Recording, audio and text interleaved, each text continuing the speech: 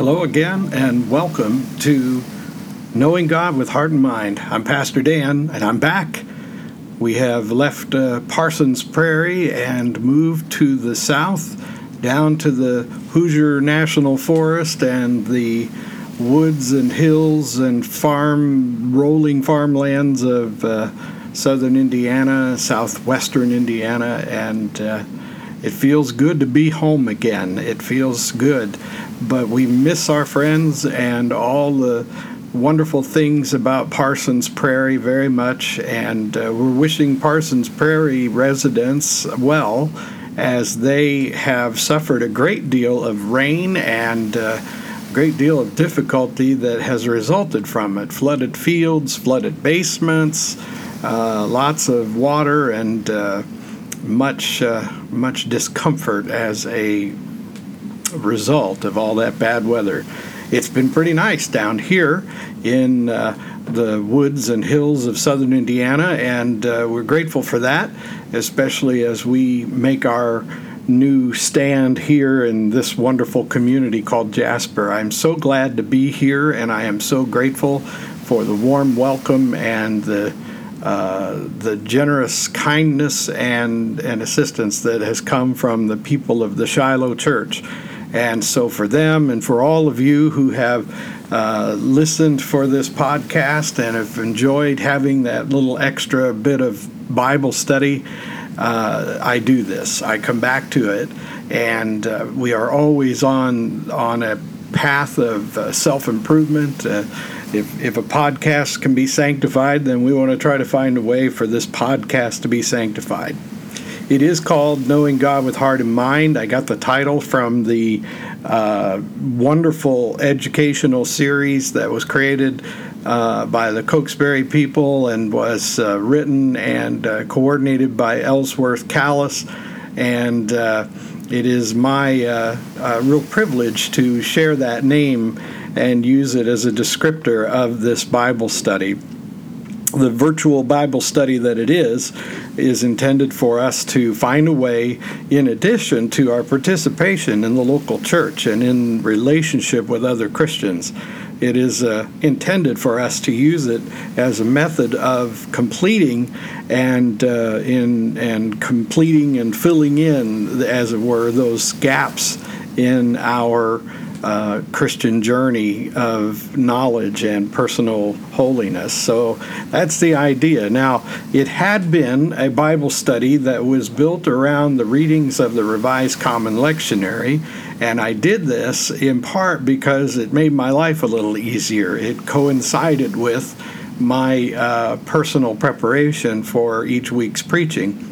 But now, having been here in my new community for several weeks and having had a chance to sort of listen for God's direction and see the Spirit push me towards the things that are of interest and import to the Lord.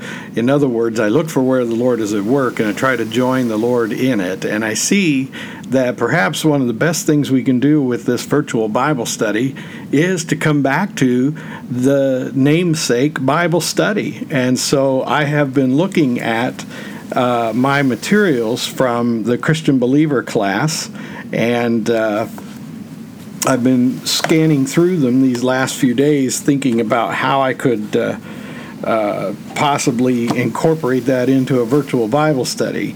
Now, with all utterly due respect to Dr. Callis and to the authors and editors of this study, I don't want you to think this is a authorized or in any way, shape, or form a formalized version of the Bible study. I would recommend that you take this course wherever you can find it.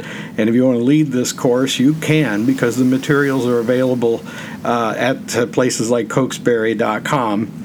But I'm going to kind of loosely base this Bible study on the Christian Believer class, which, if that's the case, then for the next 36 weeks or so, we're going to look at the tenets of the Christian faith. We're going to kind of wrap our minds around just what it means to be a Christian and what the beliefs of Christians are.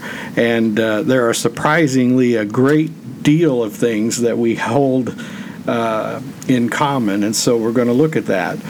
And so before we begin, though, let's take a moment for prayer.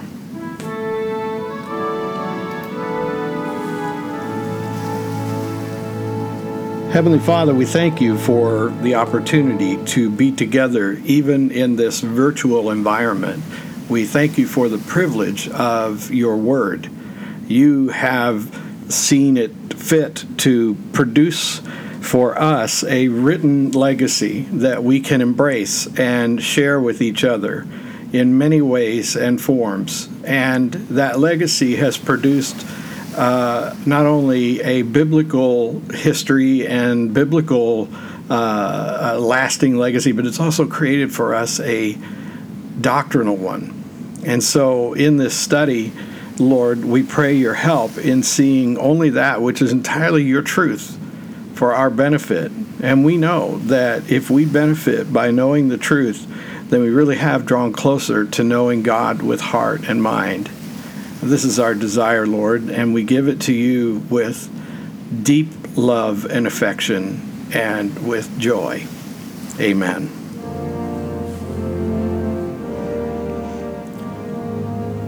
This Bible study begins with the reading of the Nicene Creed. Now, the Nicene Creed was adopted by the Council of Nicaea in 325. Now, the version we use is a somewhat contemporized version of the Creed, and it's got some small modifications that you will attribute traditionally to the Council of Constantinople that occurred in 381. And it came as a result of a clear need that the church, now organized and authorized by the government in a way, there became a clear need to define exactly what it is Christians believe. Just what is a Christian and how is Christianity different from other religious systems? So without further ado, let's read together the Nicene Creed, and then we can spend these next many weeks unpacking the values contained in it. We believe in one God, the Father, the Almighty, maker of heaven and earth, of all that is, seen and unseen. We believe in one Lord, Jesus Christ, the only Son of God, eternally begotten of the Father, God from God, light from light, true God from true God, begotten, not made, of one being with the Father. Through him all things were made, for us and for our salvation. He came down from heaven, was incarnate of the Holy Spirit and the Virgin Mary, and became truly human. For our sake he was crucified under Pontius Pilate. He suffered death and was buried. On the third day he rose again in accordance with the Scriptures. He ascended into heaven and is seated at the right hand of the Father. He will come again in glory to judge the living and the dead, who with the Father and Son is worshipped and glorified, who has spoken through the prophets. We believe in one holy Catholic and Apostolic Church. We acknowledge one baptism for the forgiveness of sins. We look for the resurrection of the dead and the life of the world to come. Amen. Cyril of Jerusalem said that learning the faith and in professing it is to acquire and keep that only which is now delivered to thee by the church, and which has been built up strongly out of all the Scriptures. So, for the present, listen while I simply say the Creed and commit it to memory.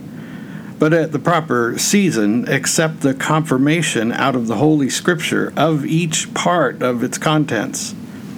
For the articles of the faith were not composed as seemed good to men, but the most important points collected out of all the Scripture make up one complete teaching of the faith.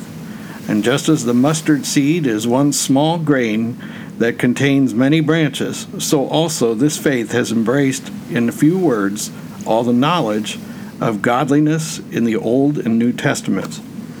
And so you see, being people of the Creed gives us a way to clarify exactly what it means to be Christian. And what it means to be Christian, first, is to maintain a certain set of beliefs, which seems reasonable.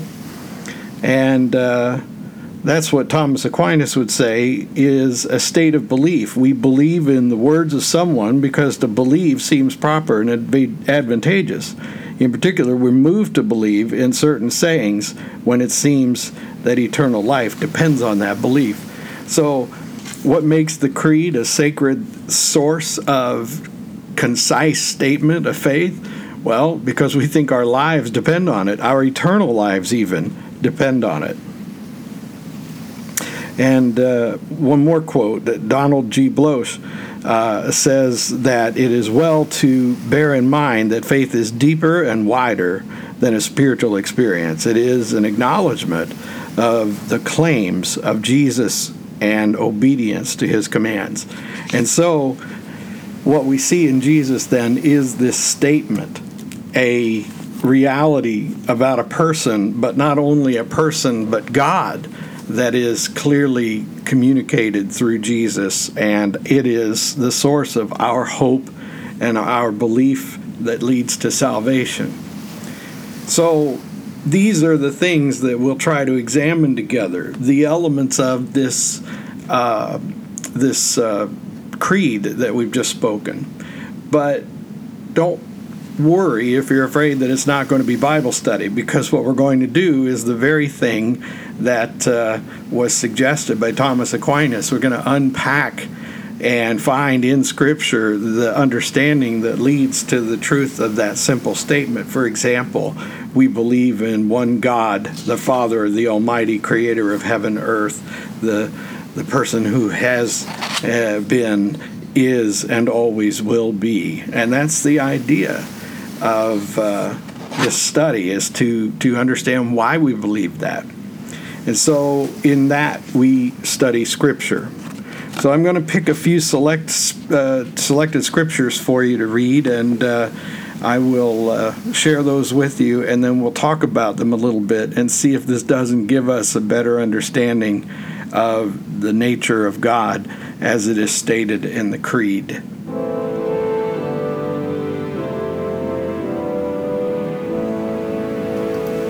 Let's begin by looking at the book of Job, chapter 42, verses 1 to 6. Then Job answered the Lord and said, I know that you can do all things, and that no purpose of yours can be thwarted. Who is this that hides counsel without knowledge? Therefore I have uttered what I did not understand, things too wonderful for me, which I did not know. Hear, and I will speak. I will question you, and you make it known to me. I had heard of you by the hearing of the ear, but now my eyes see you. Therefore I despise myself and repent in dust and ashes. Now Habakkuk, chapter 3, verses 10 to 16. The mountains saw you and writhed. The raging waters swept on. The deep gave forth its voice. It lifted its hands on high. The sun and the moon stood still in their place at the light of your arrows as they sped, and the flash of your glittering spear. You marched through the earth in fury. You threshed the nations in anger. You went out for salvation of your people, for the salvation of your anointed. You crushed the head of the house of the wicked, laying him bare from thigh to neck. Selah. You pierced with his own arrows the heads of his warriors, who came like a whirlwind to scatter me, rejoicing as if to devour the poor in secret. You trampled the sea with your horses, the surging of mighty waters. I hear, and my body trembles. My lips quiver at the sound. Rottenness enters my bones.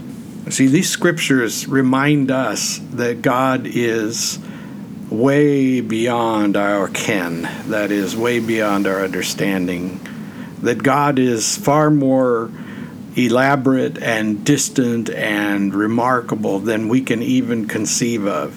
the nature of God is beyond our comprehension, and that's part of what makes God God.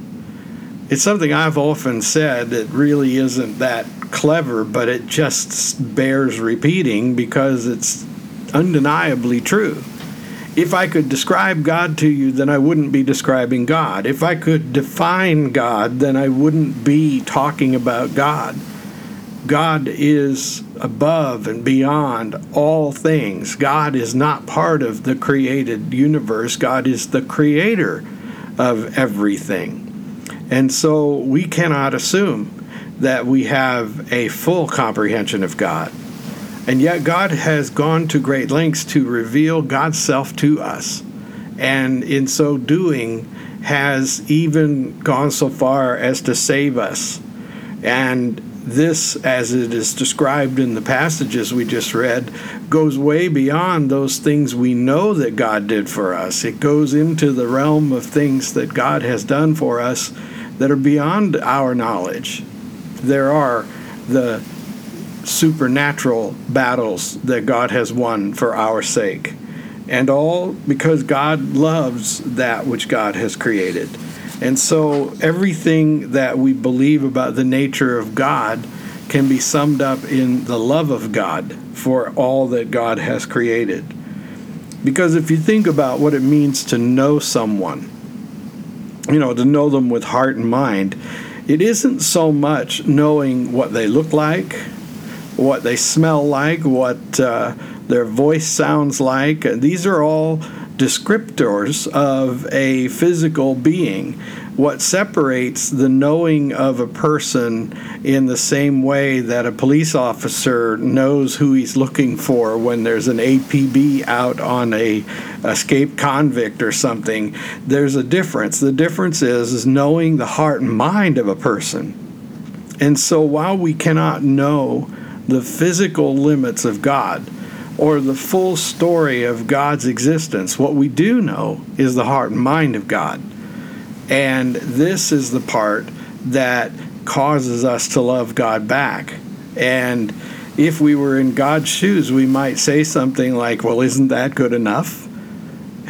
So, as we try to understand the very nature of God, one of the things that we have to wrap our mind around is the idea that it is better to know the heart and mind of God than to try to understand the physicality of God or the time frames of God. By very simple deduction, we can assume that God cannot be supreme and superior to all that is created without being somewhat apart from all that is created. And yet we see in the creation clues about God. It stands to reason, for example, that God has created things on earth and things in the creation using the building blocks that God is as much a part of in some way or another. Now, that takes us to a place where we're right on the brink of trying to define God, but we can at least agree that God has not created all that we can see and feel and hear and participate in without having in some way been part of it, even while God is above it and beyond it.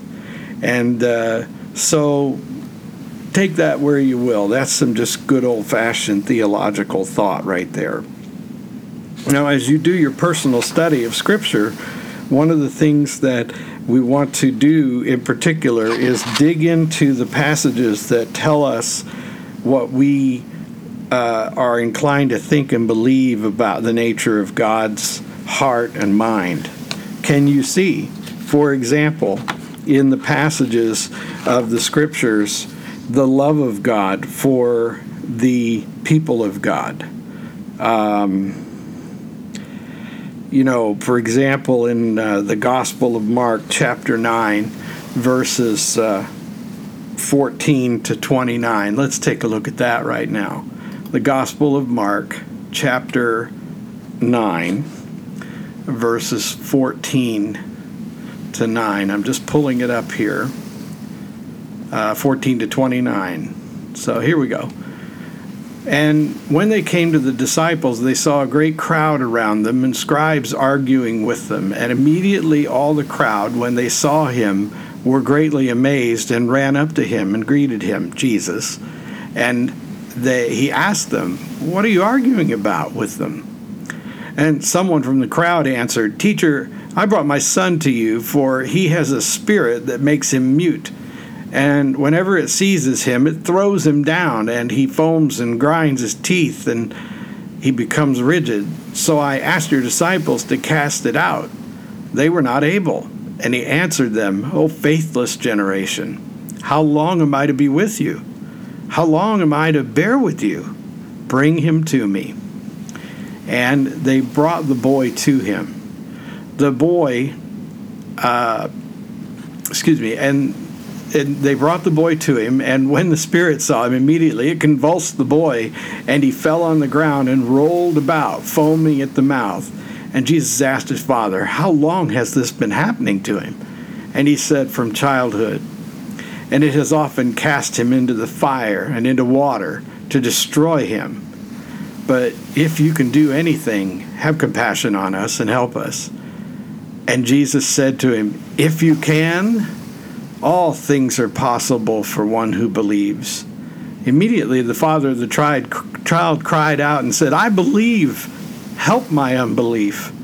And when Jesus saw that a crowd came running together, he rebuked the unclean spirit, saying to it, "You mute and deaf spirit, I command you, come out of him and never enter him again." And after crying out and convulsing him terribly, it came out, and the boy was like a corpse, so that most of them said, "He is dead." But Jesus took him by the hand and lifted him up, and he rose. And when he had entered the house, his disciples asked him privately, "Why could we not cast him out?" And he said to them, "This kind cannot be driven out by anything but prayer."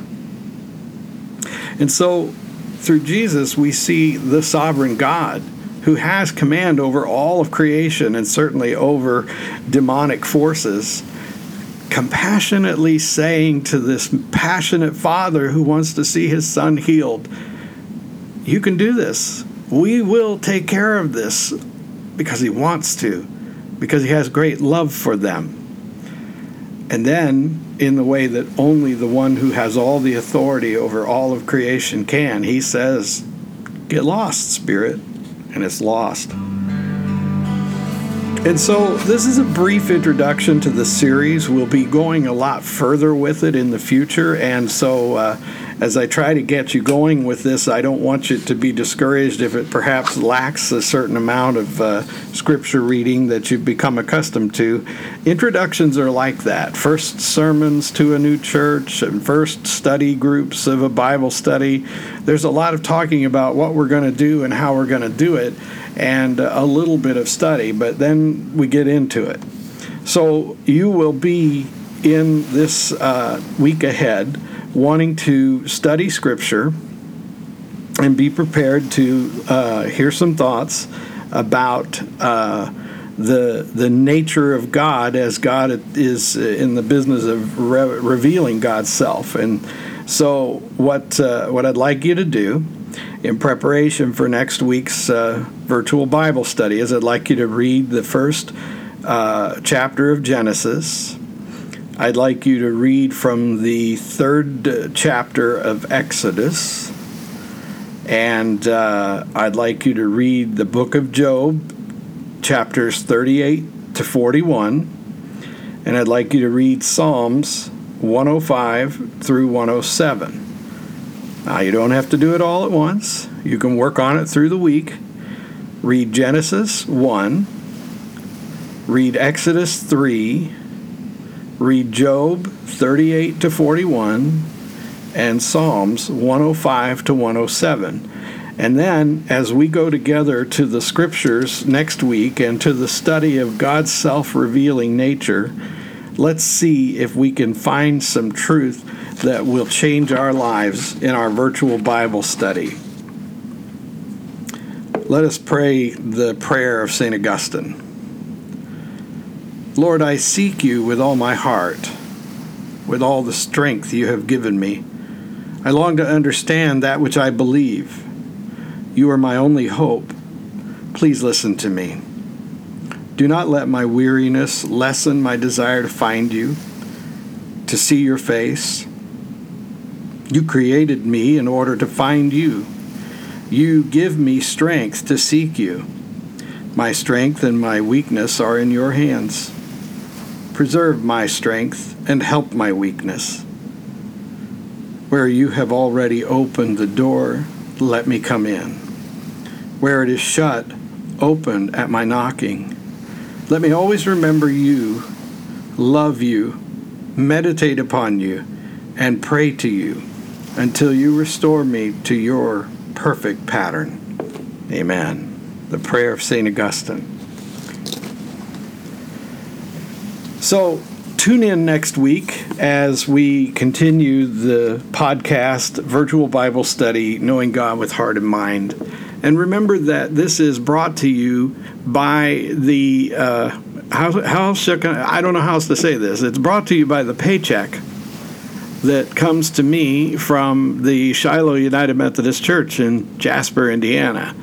In other words, I'm paid to be their pastor, and as their pastor, one of the things that I do is teach. And I have found that this is an effective way to reach certain people. And therefore, we will teach in the classrooms of Shiloh Church. We will teach in the homes of Shiloh Church. We will teach at the coffee shop or wherever.